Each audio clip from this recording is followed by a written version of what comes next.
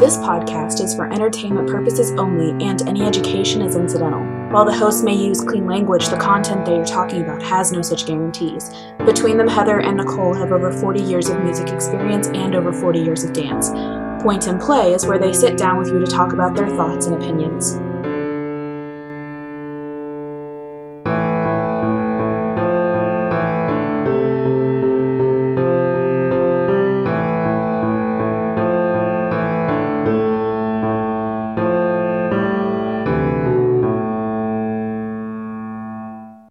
Hi, I'm Heather.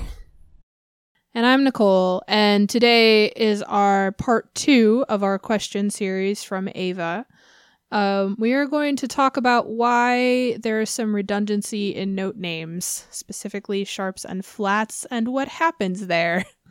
Why do we have two? Why are they different ways of naming the same quote-unquote pitch, if that is accurate? Yeah. That's how people think of it anyway. Yeah. And we might, yeah.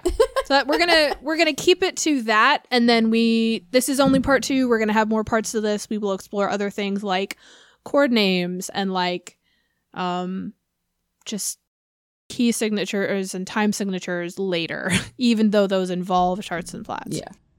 So this is specific why it's a specifically note. Just the notation. Yeah. Yeah. Why can it be referred to as a sharp and a flat, and why do we choose that? Okay, so the first thing to know, and I don't remember if I said this in part 1, if I did, awesome, and if for some reason you haven't listened to part 1 in a while, even if I did say it, I'm still going to say it again. Music and music notation is all based off of structures and patterns. In Western music and Western music notation, we want things to make sense, kind of once you learn the language, so to speak. Which is very difficult because, at least in my experience, a lot of times things are kind of taught to, especially students in like middle and high school, kind of in piecemeal. You're not taught why, and you're not handed the structure. You're just told, memorize this. And you're like, okay, that's weird. And then later you're told, memorize this other thing. And you're like, okay, fine. And then 2 or 3 years later or whatever, somebody goes, oh yeah, they're both the same. They have the same cause. They're the same structure. That's why they have the same thing. And you're like, oh, wait, what? Or that never happens to you and you just have to memorize a lot of things and it just is what it is. And that's kind of frustrating. So but also having it explained to you before you memorized it usually makes no sense. Yeah, it usually makes no sense without any experience. There needs to be some level of like tailoring of instruction to your kids, and there needs to be some level of like, here are some examples. Okay, tune in if you want the explanation, and if that's too much, you don't have to memorize this. Here's your explanation. Like there needs to be some level of that, but that's a hard balance to strike, honestly. Yeah. Especially with a group. I know in my instruction that I do, I have a little bit of it. Like it's a little bit easier for me because I'm teaching usually 1, maybe 2 people at a time you can ask for music, and I can give them what they need. Yeah, and it doesn't matter because I just teach what they will help them to understand the most. Anyways, so sharps and flats. So in, again, Western music notation, we label 5 of our 12 tones after letters of the alphabet.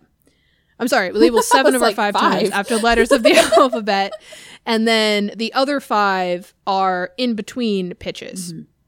So if you're looking at some of you picturing this, or who have some music knowledge, are like, well, yes, Nicole, but that doesn't mathematically line up because there's 7 and then 5. You're gonna have gaps. You're correct. There are 2 pairs of notes that have a gap where they do not have a key in between them. I was going to say, if you're looking at a piano keyboard, we're talking like the letters of the alphabet are your white notes, and then the in-betweens are your black notes for those 5.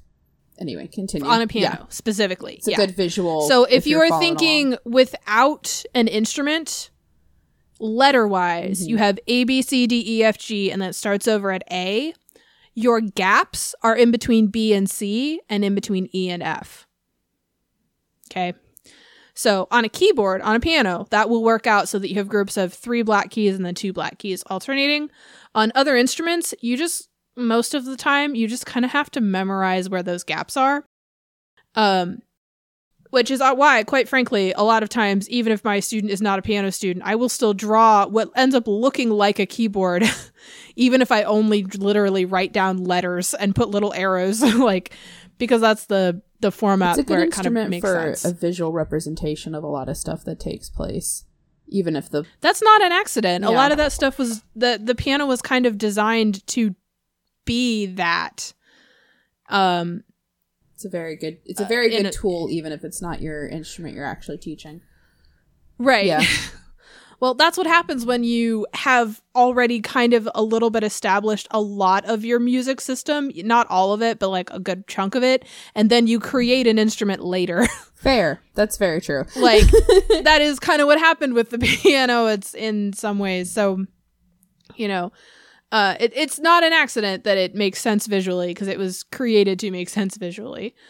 And especially with our modern piano, which is not the original, like we have adapted it even a little bit more.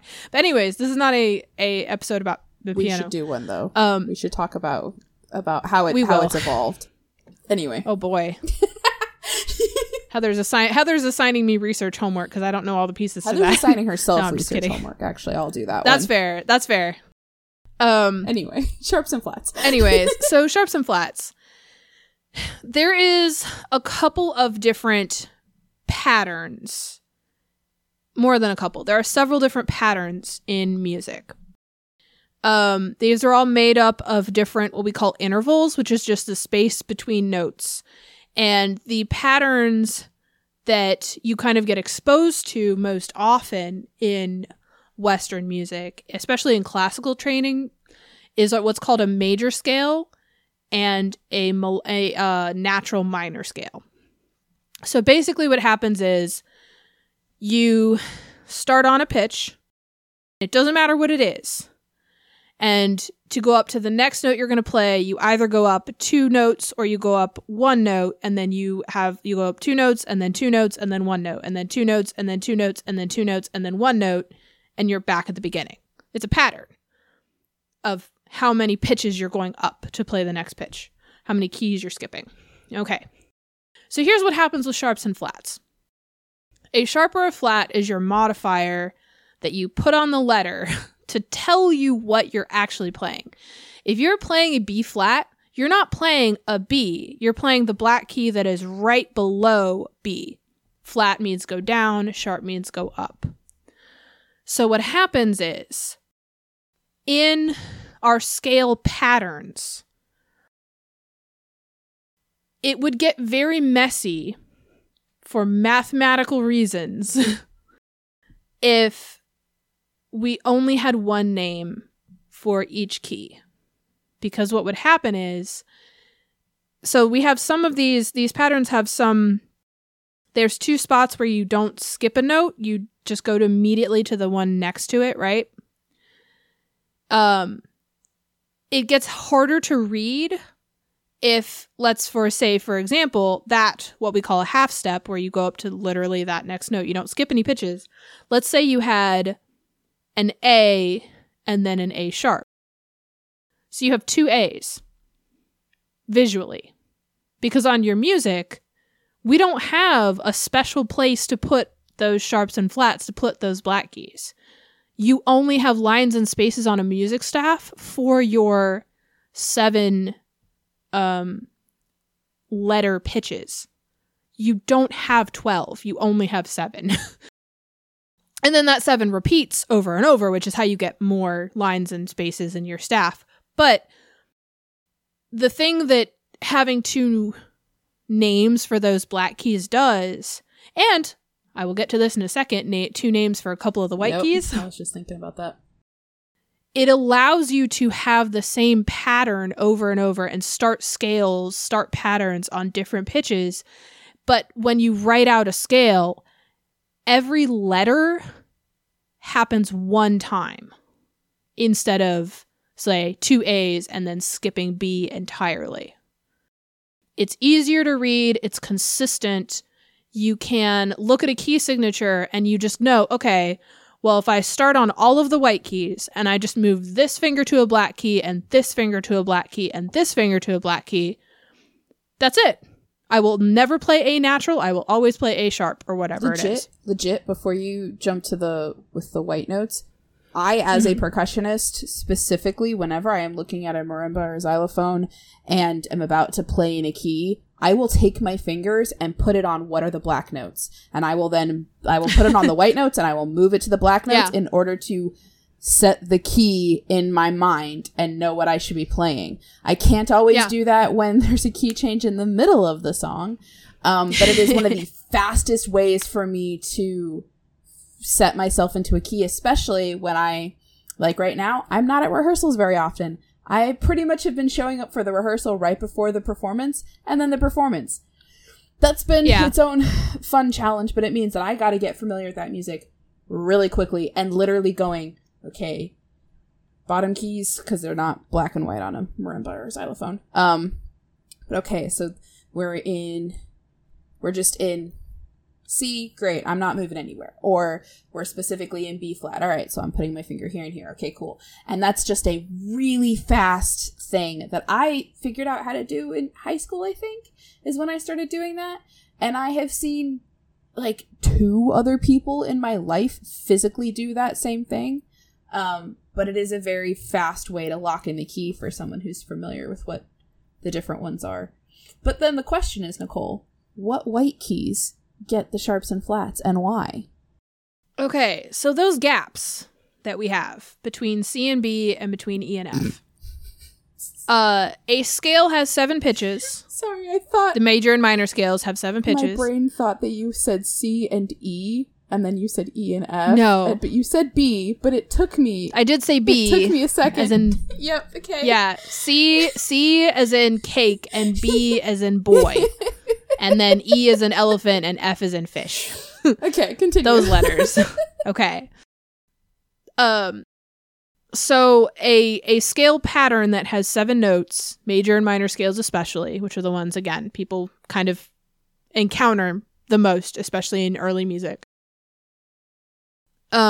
Those have, again, one letter, 1 pitch per letter when you write them out, right? There are scales where you end up playing an F natural and also an F flat, or an E natural and also an E sharp. I'm sorry. E flat and E sharp. E flat and then F. Or, I'm saying this really weirdly. There are scales where you need an E sharp, which would be F, and there are scales where you need an F flat, which would be E, because you already have the other one. Does that make sense? And it's also, there are some scales as you're playing them that you aren't going to play the E key itself because it is, for whatever reason, an E sharp. But that's not just no, bass. you are. You are going to... So what will happen is, if you have an E flat, but you also have an E natural... I'm explaining this much better the second time, now that I've got my words together. There are scales where if you just look at them as a straight pitch, you are going to play an E flat, and you are also going to play an E natural, but you don't want to put 2 E's and then skip F entirely. So you're going to write that E natural as an F flat. I guess now you have 1 pitch per letter again. My brain had jumped from the scale to actual music where you will have... Oh, no, we're not talking accidentals. That's what my brain did, by the way, guys. So my brain was like, you'll have the E sharp, but it doesn't mean that you'll hit the... No, but in the scale, that is the key that you are playing in. You are going to have now, that. some of you might be wondering, especially if you have a little bit of beginning music knowledge, why does it have to be an E flat? Why can't it be a D sharp? Because in these scales, both for pattern reasons and because logistically it'll work out this way, you are going to also have a D flat. So it doesn't, even if you shifted that E flat to be a D sharp, you've now just changed where your problem is. And so you're going to have 2 Ds instead of 2 E's. That's not actually better. And also, pattern-wise, we don't like to mix in a key signature. There's no reason to mix sharps and flats. Your key is either going to have all sharps or it's going to have all flats. And that doesn't mean anything for accidentals. That doesn't mean anything if a particular note in the middle of a song just has an accidental on it. You can do whatever you want there. But in the key signature, in the pattern that you are being handed, you're not going to cross sharps and flats because there's no reason to. It doesn't help you, and it just makes it messier to read, and it doesn't help.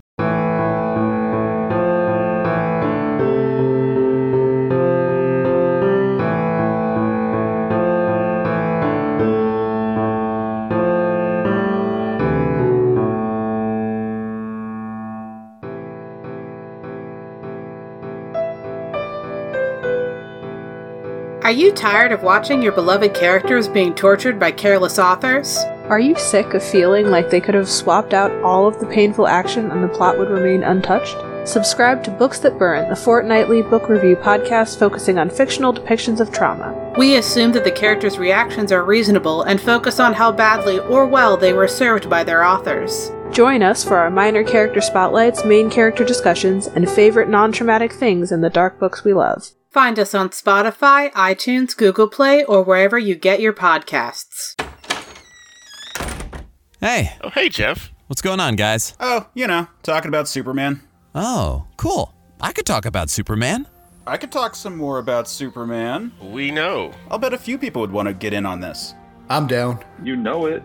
That sounds like fun. I'll do it. Cool, let's do it. We can call the show Men of Steel. And you can find it at certainpov.com. Or wherever you get your podcasts. I've had to podcasts. this video a couple times. Do you want to say what you had said about just the style? Okay. So the video mashup that we listened to this time is Enya's Orinoco Flow, but as a bardcore sea shanty, which is just amazing.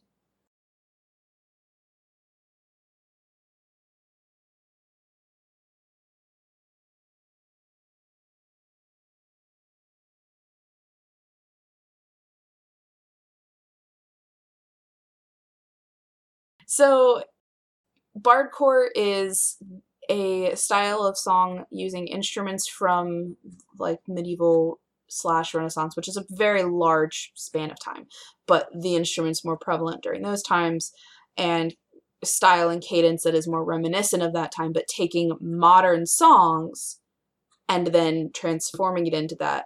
And then the sea shanty or worker song are songs that are very rhythmic and used to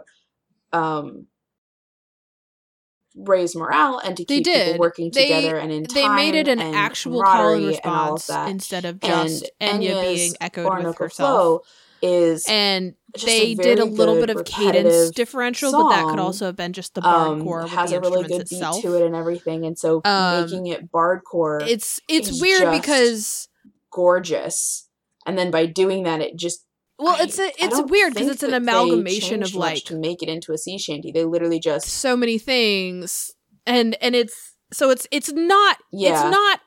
not all of any one thing. It's not just that's all you had to do. Not a sea shanty or it's not a song from the Renaissance, but it's this really cool, really nice. You just do those tiny touches, and then all of a sudden it's a gorgeous sea shanty. And I will say this because I've listened to. I know, Heather, you said you had heard this exact version before. I've listened to this channel for a while. I think this is the only channel that I really go to for like medieval bardcore type songs. I think it's the only one that I actually follow. And it's very good. Yeah. They've done Adele, they've done Taylor Swift, they've done I think they did some I want to say Rihanna. They did like they just do a lot of different types of modern pop mainstream music, and I realize that's me calling Enya Katy Perry or Adele or whatever, like major pop songs. Not the most accurate description, but that is the majority of the things that they turn into this thing.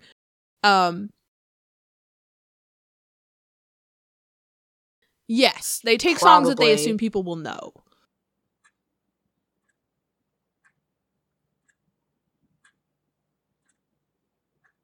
Mm-hmm.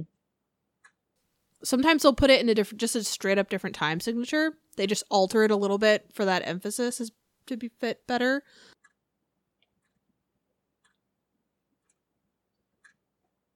They take songs that have gained a lot of traction at some point. Oh, no, I know what you're talking about. And then they change the instrument background. Sometimes they change a little bit of the rhythm. Yeah. Oh my gosh. Mm-hmm. Or a different key. I don't remember what the song was, but there was one where they, I think, took it from minor to major. And it was wild. Yeah. But so they didn't have to change much with this particular song to just make it fit. Like what? Yeah. But then the song itself, I really love, because I've never just looked at the lyrics, because it's a real simple song. And as we're watching the video, my brain's going, oh, I am such a nerd of history. Hips Don't Lie. I know where that I'm city just looking was, at their and I know videos where that now. city is, and I know what they're talking about when they mentioned that place. They did Lean On by Major Lazer and the whole DJ thing Snake. that I was like, nope, no clue. They did Monster all of the by rest EXO. Of them, it's like, I know of stories of things in history that took place in those cities. I know that city exists in ruins now, or that this one is still a thriving metropolis. And Boulevard of Broken Dreams.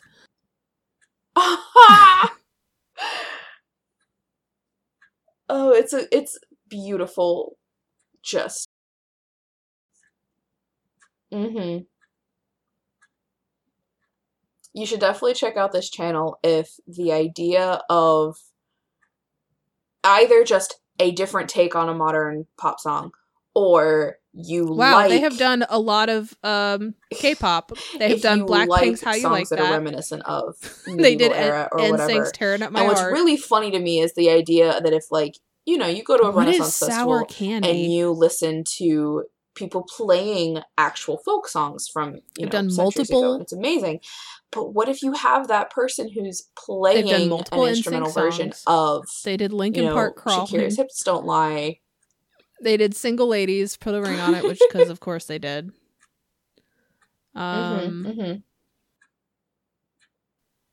They did the Thong Song, for anyone who remembers that. But it takes the modern world and meshes they it did with WAP, because of course they did. And they put, instead of just saying it's bardcore instrumental medieval, they said sort of bardcore. So what happened with that recording, I just don't know, and I haven't seen it yet. Really?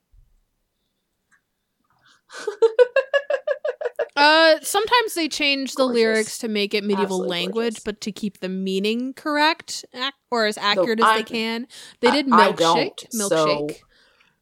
They did Savage Love.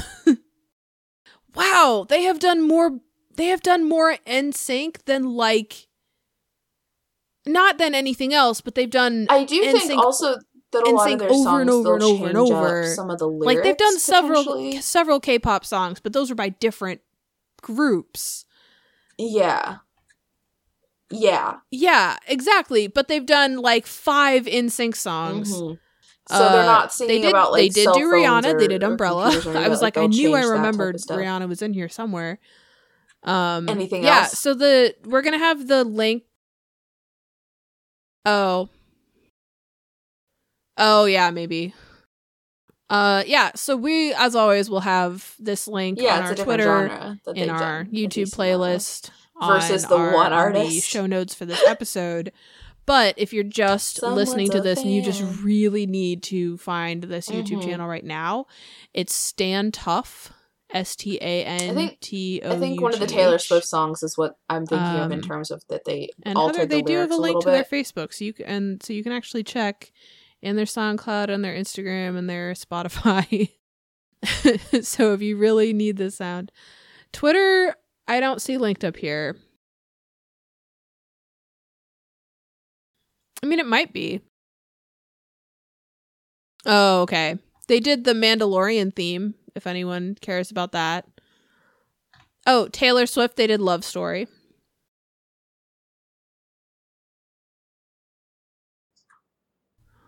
Uh-oh. The question is, are they Twitter? Because that's where I know them. Oh, yeah.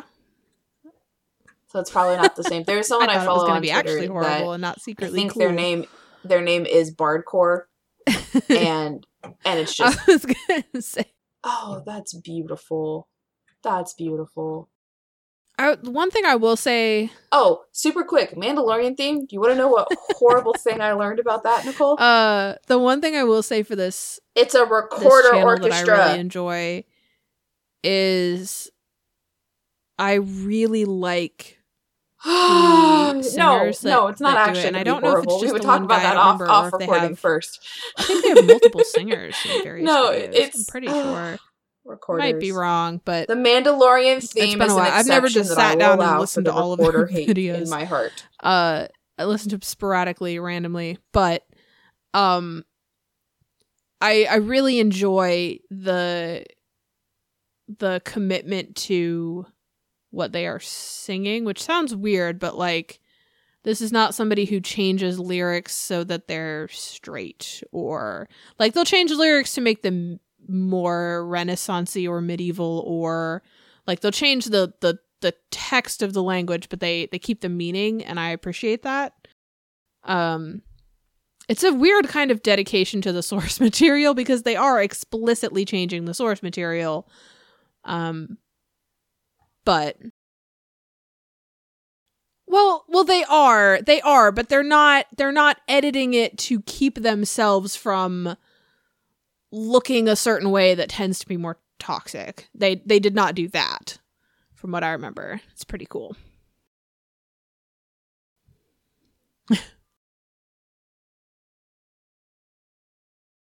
Oh, no. Yeah.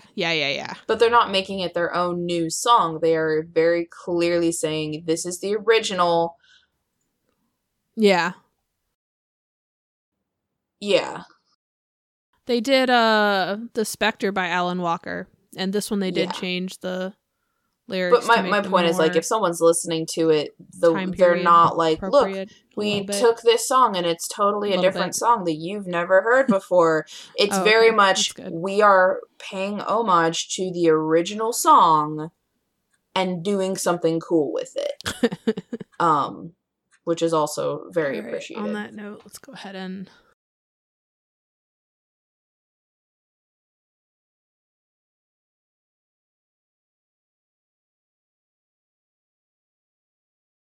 Zippy would like to add his comment, which is Scritch. Because he has decided that I'm not allowed to fully focus on recording and I have to scritch his back now.